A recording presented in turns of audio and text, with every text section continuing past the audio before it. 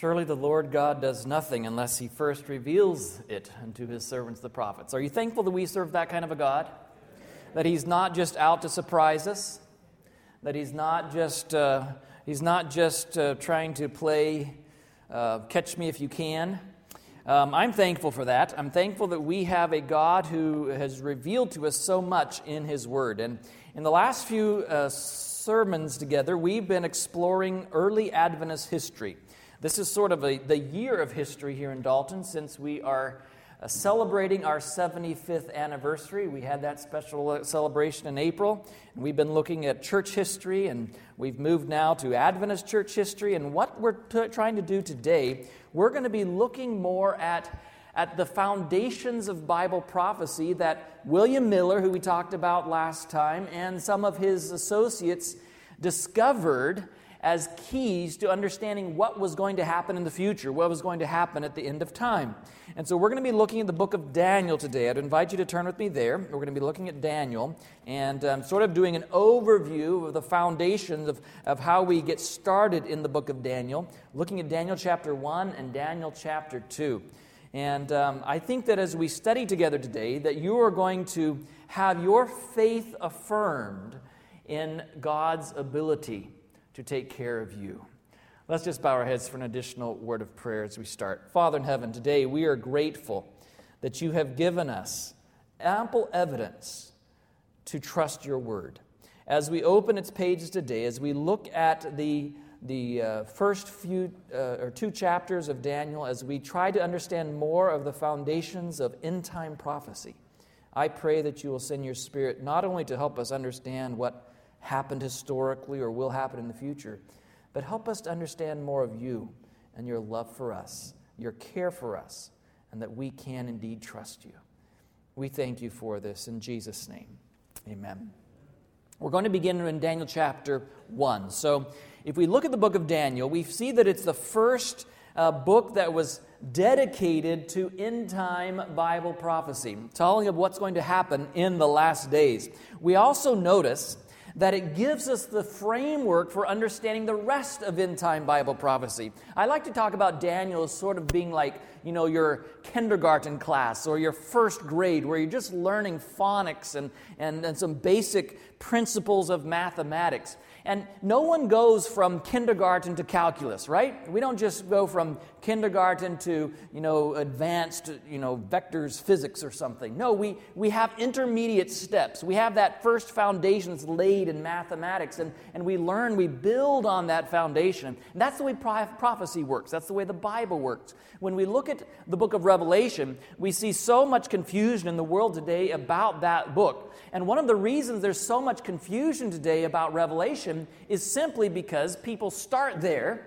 It's sort of like picking up a calculus textbook without going through primary school and basic mathematics. It doesn't work. You just get confused, right? I mean, I'm pretty sure that's what would happen. And so Daniel is actually the tutorial, you might say, for how to understand end-time symbolic Bible prophecy.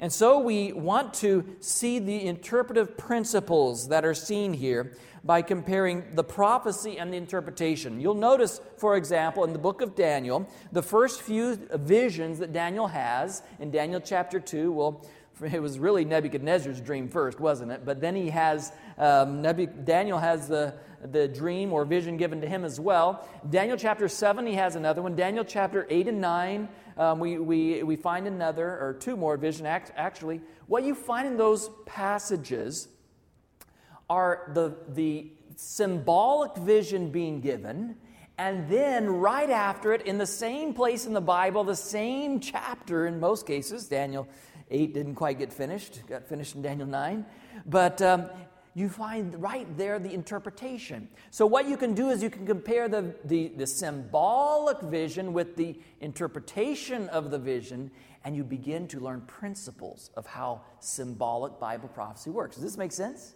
And then when you get to the book of Revelation, God simply expects us to already have the context of the book of Daniel. You don't have any interpretations given. You just have the symbolic prophecies. But if we use the same principles that Daniel teaches us, Revelation can be understood as well. So this is an important book. It's important for us, and we're going to begin in Daniel chapter 1. We won't take all the time to go through the entire story. We could just have a sermon on Daniel chapter 1 today.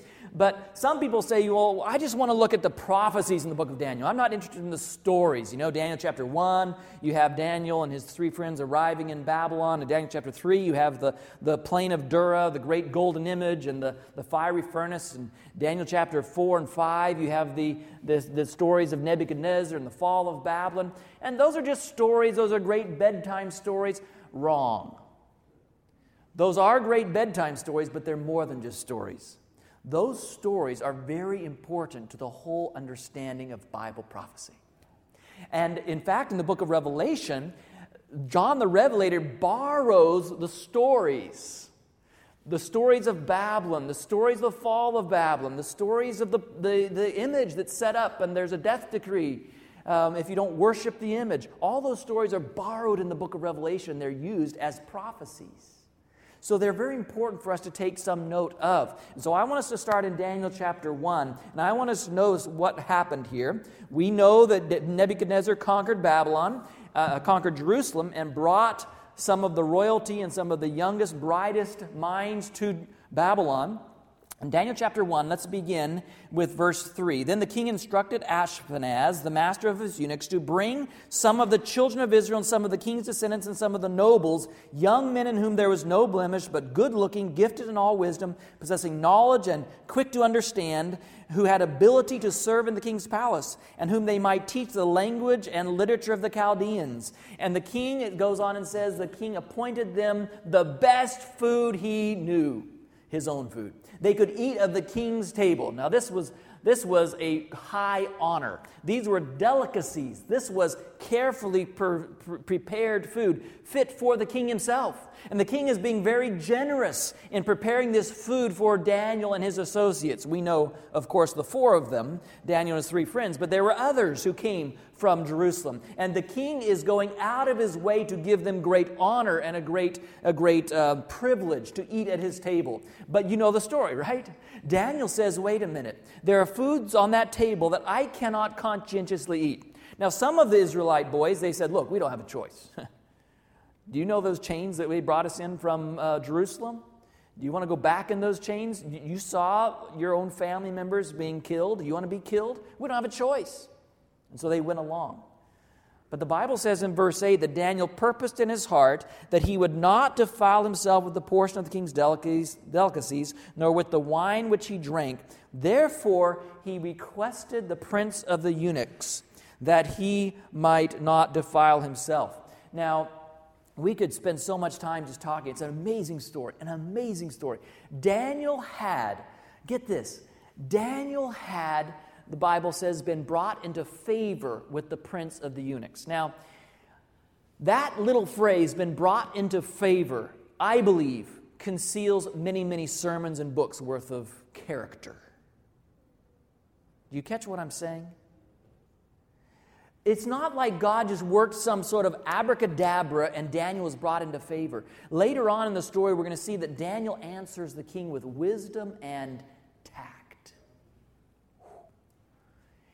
Daniel had this unique combination. He was God-fearing, and I believe that God allowed him to grow in his ability to relate to people.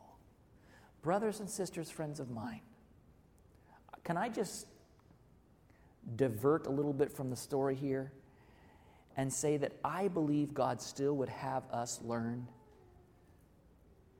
to get along with other people, to win their confidence, not try to force their hands. You understand what I'm saying? Daniel, it's amazing. If you look at the story of Daniel, Daniel not only has this amazing breakthrough in Daniel chapter 1, he not only saves the lives of the wise men in Daniel chapter 2, but when Babylon is gone and finished, the empire has fallen, Daniel stays on with the enemy empire as a vice president. Now, how often does that happen? It doesn't happen.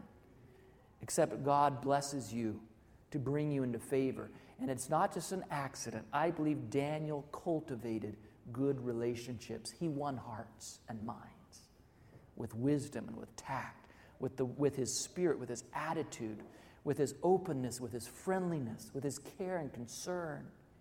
Daniel was brought into favor with the prince of the eunuchs. Now, this is what the prince said to Daniel, verse 10.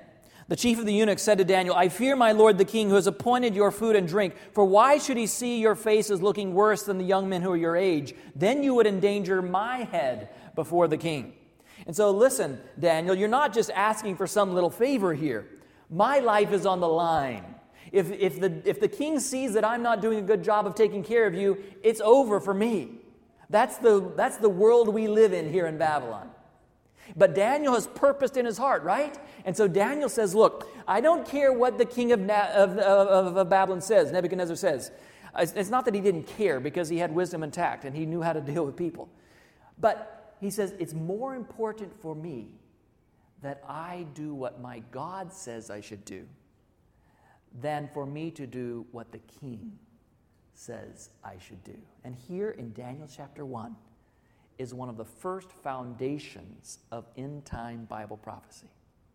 The first foundation we discover is that end-time events, in fact, if you look at all of the major prophecies relating to God's people, whether you look at what would happen with the captivity, whether you look at what would happen with the restoration of Jerusalem, whether you look at what happened with the coming of Christ, whether you look at what happens with the falling away in the 1260 years, times the dividing of times, the great apostasy, the great issue, and even all the way down to the end of time, the great issue is, who are you going to obey?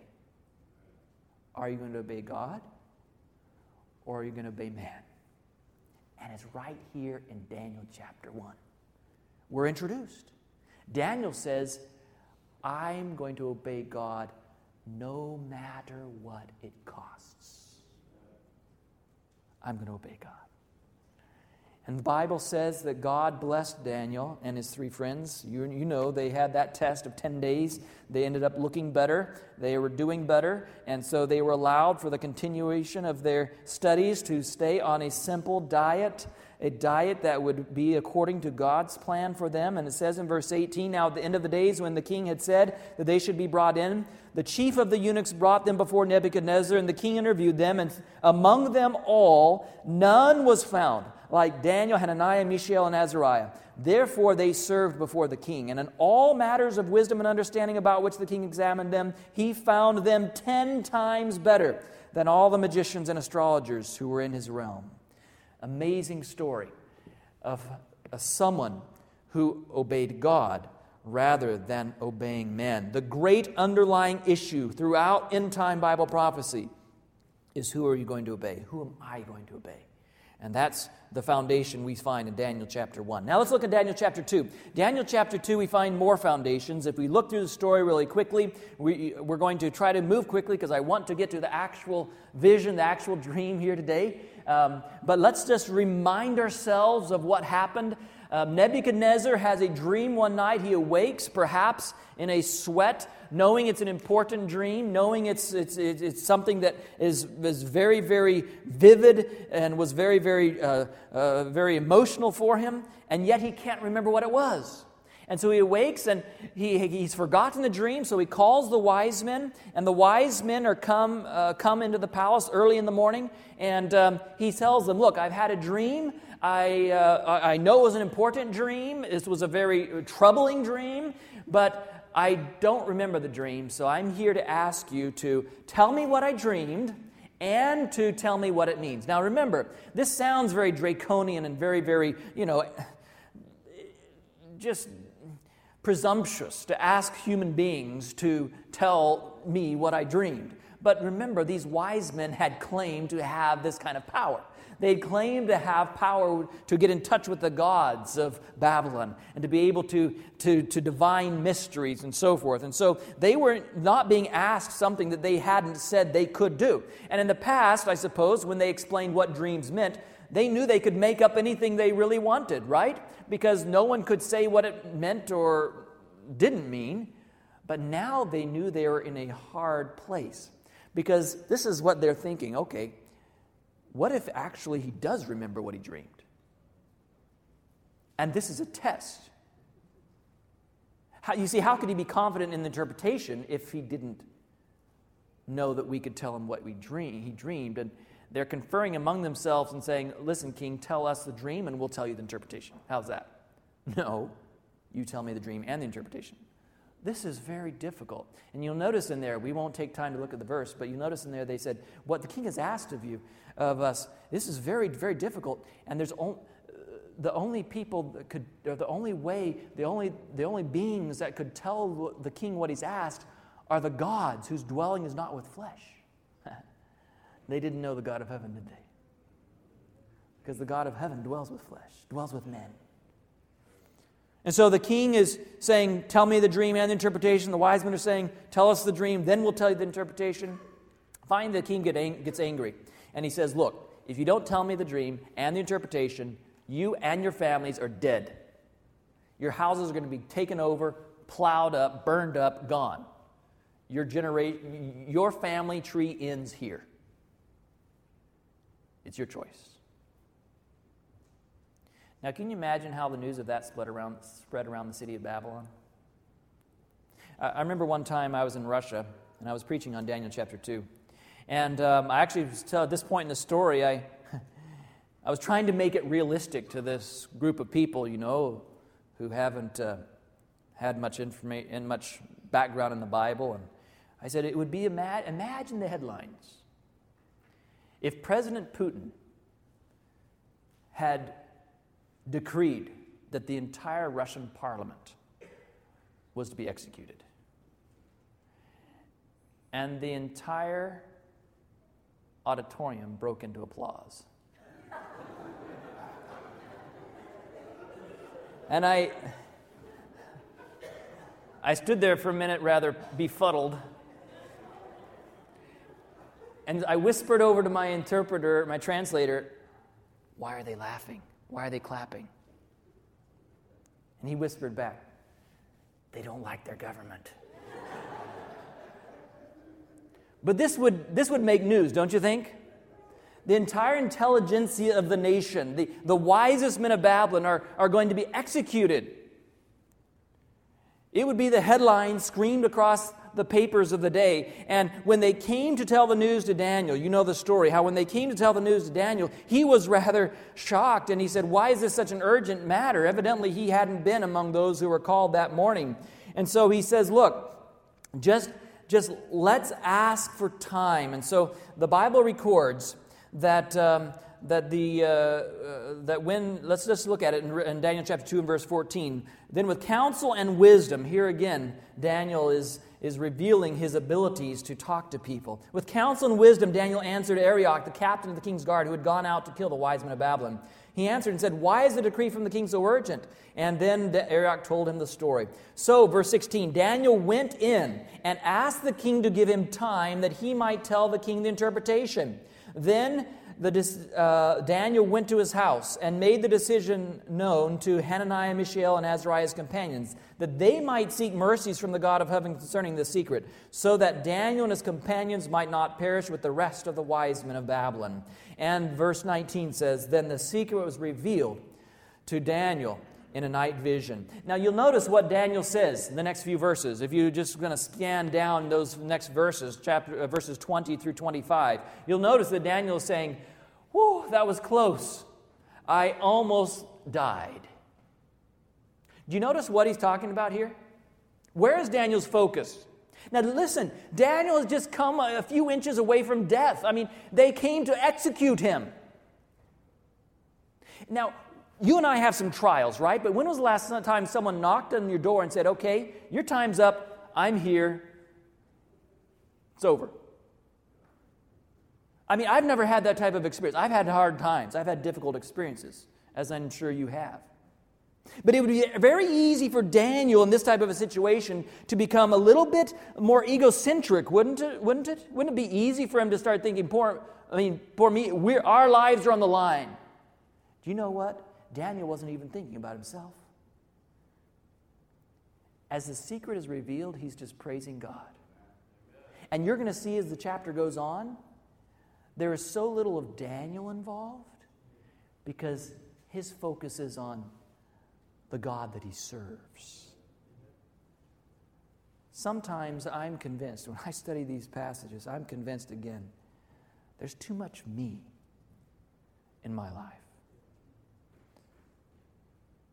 I feel sorry for me. I think of my difficulties.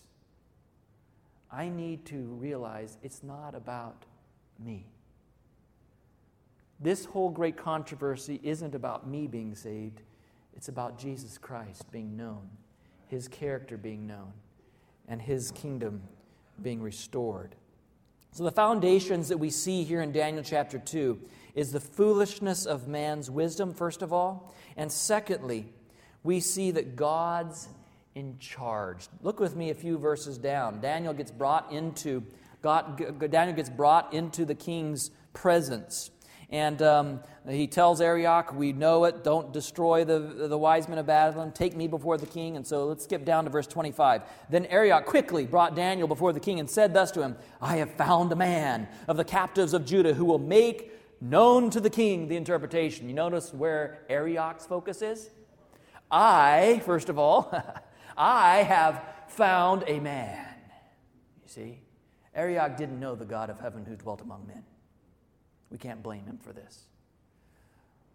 But Daniel says to the king, well, first the king asks him, Daniel, are you able to make known to me the dream which I have seen, its interpretation?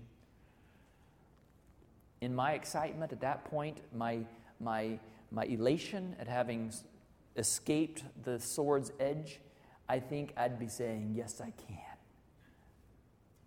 Daniel doesn't go there. Daniel says, notice with me, verse 27, the secret which the king has demanded, the wise men, the astrologers, the magicians, and the soothsayers cannot declare to the king. A little bit rubbing in here, isn't it? The foolishness of man's wisdom. He's reminding the king that there was others who tried and couldn't.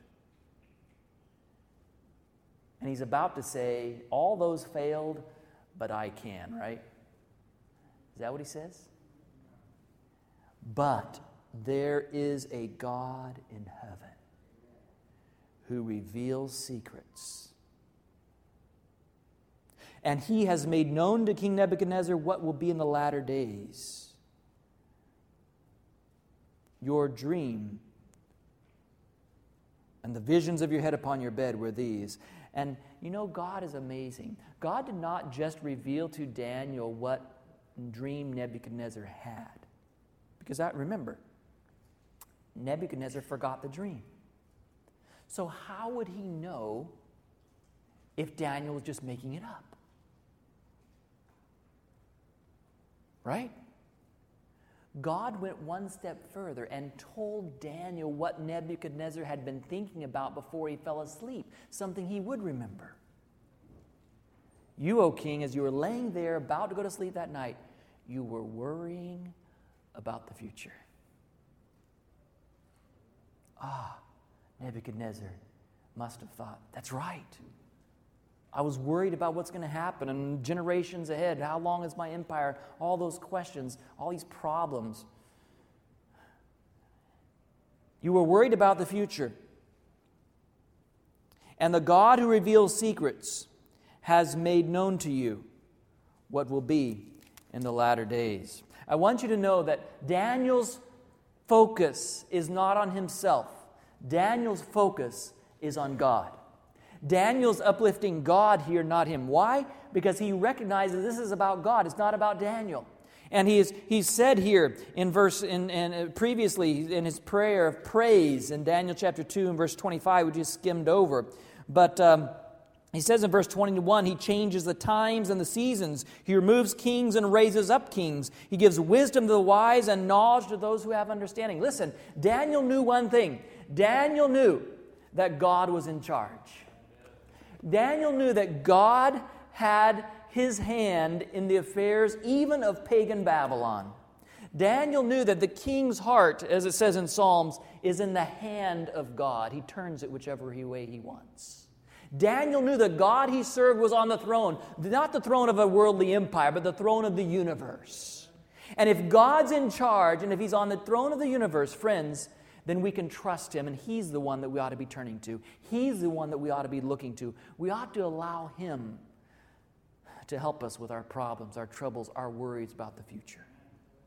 And so 2 more foundations, or 3 foundations, I guess we might say, from Daniel chapter 2 as we move on. First of all, the foolishness of man's wisdom. Secondly, God's in charge. There's a God in heaven who is still on the throne, who still sets up kings and takes down kings. And if he does that in worldly governments, he can certainly do that in our lives, in our homes, in our churches, in our communities. God's in charge. It's not about us. It's about him. Foundations of Bible prophecy. So let's look on now at the dream that Daniel interprets and explains to Nebuchadnezzar. Remember, the dream is given to both of them, and it could be called the ABCs of prophetic interpretation, the basics, the very beginning rudimentary explanation of how prophecy can be understood. We saw, as I mentioned, both the dream and the interpretation are found in Daniel chapter 2. And in later prophecies, it's assumed that we remember the principles that we discover here. So let's just look at this dream, Daniel chapter 2, and let's begin reading with verse 31. Daniel chapter 2 and verse 31. This is the dream that Nebuchadnezzar had. It says, "You, O king, were watching, and behold, a great image. This great image, whose splendor was excellent, stood before you, and its form was awesome. This image's head was of fine gold, its chest and arms of silver, its belly and thighs of bronze, its legs of iron, its feet partly of iron and partly of clay. You watched while its stone was cut out without hands, which struck the image on its feet of iron and clay, and broke them in pieces. Then the iron and the clay, the bronze, the silver, and the gold were crushed together and became like chaff from the summer threshing floors. The wind carried them away so that no trace of them was found. And the stone that struck the image became a great mountain and filled the whole earth." This is the dream. Now we will see the interpretation. So this is how Daniel explains to the king. You saw this image that had a head of gold. It had a chest and arms of silver and belly and thighs of brass, legs of iron and feet made of iron mixed with clay. Quite a remarkable amalgamation, we might say. And then that wasn't all. Daniel said, you watched while there was a stone. That stone was cut out without hands, and it sort of came from nowhere, in other words. And it destroyed the image, and it disappeared like the chaff is blown away from the threshing floor. And then after that, that stone filled the whole earth. It grew to fill the whole earth, and it took over basically what had been all of those empires. Quite a remarkable dream. Now, this would be even more remarkable, I suppose, if it was a dream given to an idolater, which Nebuchadnezzar was. You see, here is an idol, a god in his way of thinking, and just as he might be about to kneel down and worship this magnificent image, poof, this stone appears from nowhere and destroys the image and then becomes just this great mountain. I mean, that has to be important, right, in an idolater's mind. You know, friends, most of you, I know, this is like, you've heard this since you were knee-high to a grasshopper. And it can get a little bit mundane, perhaps. But I want you to know that this story is an exciting story in Daniel chapter 2. It really is. It's remarkable. It's remarkable. And you know, we were talking with Michael about some of you going on a Bible study. You just have to go and see it. You just have to see it with your own eyes, friends. A Daniel 2 Bible study blowing the socks off of these people. They're like, what? No way. And when you see that with your own eyes, am I right, Daniel? When you see that with your own eyes, you start to say, oh, well, maybe I do know enough to share something with someone else. You understand what I'm saying? We don't realize how much we know. This is like old hat to us. It's revolutionary. There was a couple years ago, we used to have the Youth for Jesus program, ASI sponsored, and I was involved with for some time. And the Youth for Jesus program just a couple years ago was in Cincinnati, and the hotel that many of the participants were staying in for the convention, not for the Youth for Jesus, but for the convention, was the same hotel that the Bengals were staying in for a practice the night before. It was or a game, I guess. It was just 4 blocks from the stadium. fact, Friday night of ASI, there was a game. And so one of these Youth for Jesus, these teenagers, finds himself on the elevator with one of the NFL players. Well, what are you doing here? Well, we're here with a youth group doing giving Bible studies to people. Would you like a Bible study? Sure. So he brings this teenager up to his room, suite, and invites some of his friends or whatever, and they sit down and doing whatever they're doing, and then this kid gives him a Daniel 2 Bible study. In the middle of the Bible study, this NFL player leaps off the couch, jumps on his feet. He says, "Are you telling me that the Bible foretold these empires before they even happened?"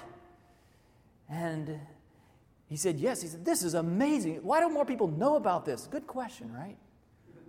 Why don't more people know about this? Maybe it's our fault. Maybe it's because we don't tell people. But Daniel here is given this vision, and Nebuchadnezzar knows it's important, and we know it, but hold on. It gets even more exciting as we look at the story, because the interpretation is just as important. We see here that the Bible is giving this end-time prophecy in symbols, right? Because if you look down when he says, "Now here's the interpretation, this is the dream, now we'll tell you the interpretation." Verse 37 says, "You, O king, are the king of kings, for the God of heaven has given you a kingdom and power and strength and glory." And the end of the verse says, "You are this head of gold." So what does the head of gold represent? It represents Nebuchadnezzar and the Babylonian Empire, right? We understand that. And he says, "After you," verse 38, "shall arise another kingdom inferior to yours, then another, a third kingdom of bronze, which shall rule over all the earth. And the fourth kingdom shall be as strong as iron, and as much as iron breaks in pieces and shatters everything that like iron crushes, that kingdom will break in pieces and crush all the others. And whereas you saw the feet and toes partly of potter's clay and partly of iron, the kingdom shall be divided, yet the strength of the iron shall be in it, just as you saw the iron mixed with ceramic clay. And as the toes of the feet were partly iron and partly of clay, so the kingdom shall be partly strong and partly fragile. And as you saw the iron mixed with ceramic clay, they will mingle with the seed of men, but they will not adhere to one another, just as iron does not mix with clay. And in the days of these kings, the God of heaven will set up a kingdom which shall never be destroyed, and the kingdom shall not be left to other people. It shall break in pieces and consume all these kingdoms, and it shall stand forever." And that stone you saw cut out without hands, that's God's kingdom that he is going to make known. And he goes on in the end of verse 45, he says, "The dream is certain and the interpretation is sure." Now, there are critics of the book of Daniel. There are critics of the book of Daniel that say Daniel could not have been written back, 4, 5, 600 BC. It must have been a later work. It had to have been during the time of the Syrian or Greek Empire, maybe after. There's all kinds of higher criticism of the book of Daniel. If you don't know that, now you do. But there is no critics of the book of Daniel that places its authorship after the demise of the Roman Empire. There are none. Nobody can do that. I mean, we have manuscripts from the book of Daniel that go back well before that, before the time of Christ even. Christ quotes from the book of Daniel. None of the critics say that Daniel was a post-Roman work. And the reality is, friends, that as God describes here these empires, he's describing a sequence of events in that part of the world. The Western Roman Empire would be the largest extent of it. He's describing a sequence of events that came to pass exactly as foretold. After Babylon, we won't take time to go into the whole story of the fall of Babylon, but after Babylon, we have the Medo-Persian Empire, don't we? We have the empire of Babylon being replaced by the Medo-Persian Empire. After Medo-Persia, we have Greece. And some of these are improbable. You would not expect a weaker power to overthrow a stronger power, would you? Do you realize that, let's take Greece for example, the Battle of Arbela in 331 BC, when Alexander the Great conquered Darius III, on the Battle of Arbela, Darius III had over 1 million soldiers on the field. Alexander the Great had 50,000. Look at the odds. It was a resounding defeat for Darius that he would never recover from, and Alexander took over the the empire. So this is history that you would think, well, how could that happen? As equally as important a decision would be, how would God know that after Rome there wouldn't be another united empire? How would God know? Unless God knows the future. Unless God really can do what He says He can do. Write history books before they happen. So after Rome, there would be this divided kingdom. In fact, it's described there as iron and clay, and it says you can't weld iron and clay together. You can't even use JB Weld. You can't use any epoxy or super glue. I don't care what you have. You can't bond iron and clay together. It doesn't work. And they say so they'll mingle themselves with the seed of men, intermarrying throughout Europe. This is a prediction, friends, that Europe, as it existed in the Western Roman Empire, would never again be united under one flag, one government, one empire. And all you would need to do to disprove the Bible would be to unite Europe as one nation again. By the way, there are some easier things you could do too, like rebuilding some of the cities in the Old Testament said that would not be rebuilt and that type of thing. But all you would need to do, in fact, some people have tried, don't you think? Some people have tried to do just that. We have Charlemagne, we have Charles V, we have Louis XIV, we have Napoleon, we have Kaiser Wilhelm, we have Hitler. We have modern efforts to reform the European Union into one nation, and it's never completely worked. Let's just look at two examples. Napoleon Bonaparte said, I wanted to found a European system, a European code of law, a European court of appeals. There would have been one people throughout Europe. Europe would have become one nation. But 7 words from the book of Daniel stood in his way. They shall not cleave one to another. And after he met his defeat at Waterloo, Napoleon Bonaparte is said to have reflected this short expression, God Almighty has been too much for me. Even he recognized that God had intervened in the course of history. Hitler said something not similar, but he had similar ambitions. This is what Hitler said, see my people, we do not need anything from God except that He may let us alone. We want to fight our own war with our own guns without God. We want to gain our victory without the help of God. It's almost as if Hitler is saying, look, God, we just want you to stay out of this. Perhaps he knew that if God was involved, it wouldn't be on his side. We want to fight our own war with our own guns without God. We want to gain our victory without the help of God. March of 1941. And it looked as if nothing could stop the Third Reich. The badly beaten armies of Europe were forced all the way to the coast in a short campaign. You know history. And there it looked like the last hope of the continent would end, with the armies forced all the way against the English Channel and Hitler on the roll, on the move. Then something very mysterious happened. The fog rolled in. And that fog was so thick, Hitler's armies couldn't move. His planes couldn't fly. Winston Churchill in England got on the radio, and in one of the greatest evacuations in all of history, he called for everyone who had a boat, a pleasure craft, a fishing boat, any kind of, if it floated, do your patriotic duty. And these small crafts crossed the English Channel in the cover of fog and evacuated the armies of Europe to England. Whereas, later there would be a rebuilding and a re-equipping and an invading of the continent, and Hitler would fall. How do I know I can trust the Bible? One of the reasons I know is because it demonstrates God's claim that He alone can tell the future. And while great men and great empires have tried to overthrow this certain promise of God's Word, this certain prediction of God's Word, none have yet been able to succeed. And that brings us to the end of the story. We're living in those times of the divided kingdom, right? Feet of iron and clay. And the Bible says, in the days of these kings, the God of heaven will set up a kingdom. And friends, if the other parts of the prophecy were fulfilled as predicted, we can have confidence that this part too will be fulfilled as predicted. Do you ever just get tired of this world? Do you ever just get homesick for heaven? Do you ever just say, Lord, how much longer?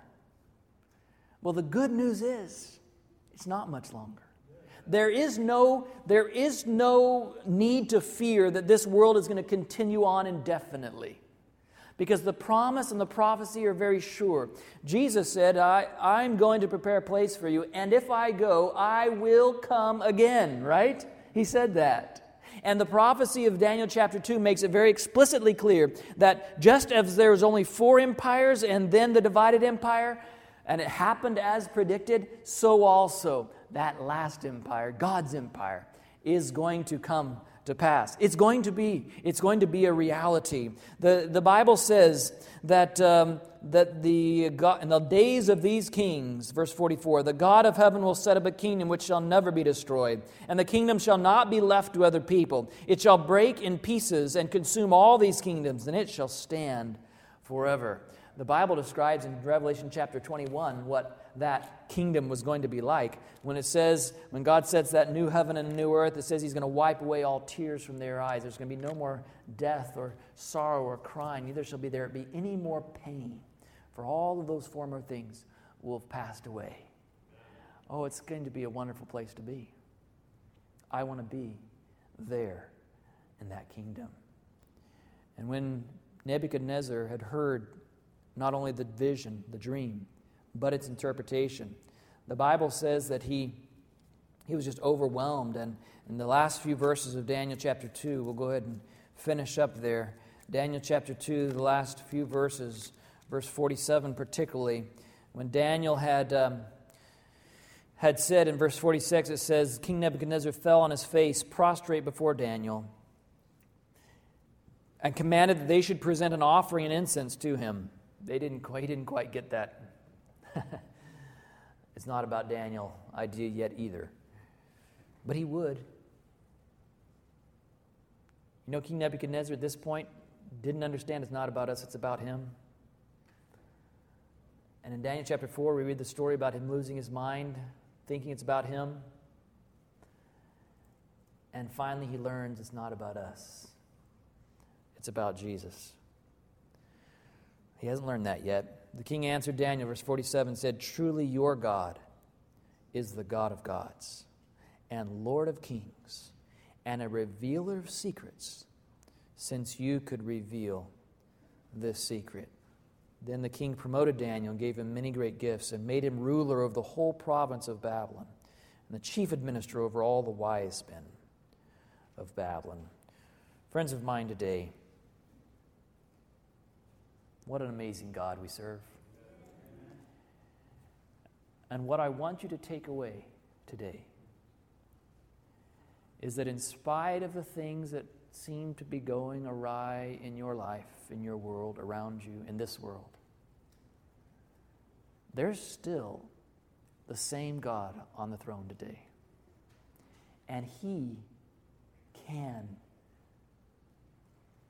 does know your future and mine.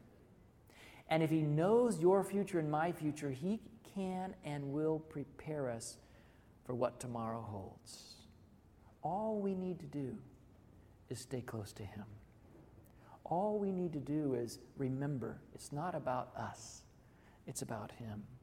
All we need to do is remember that He cares for us.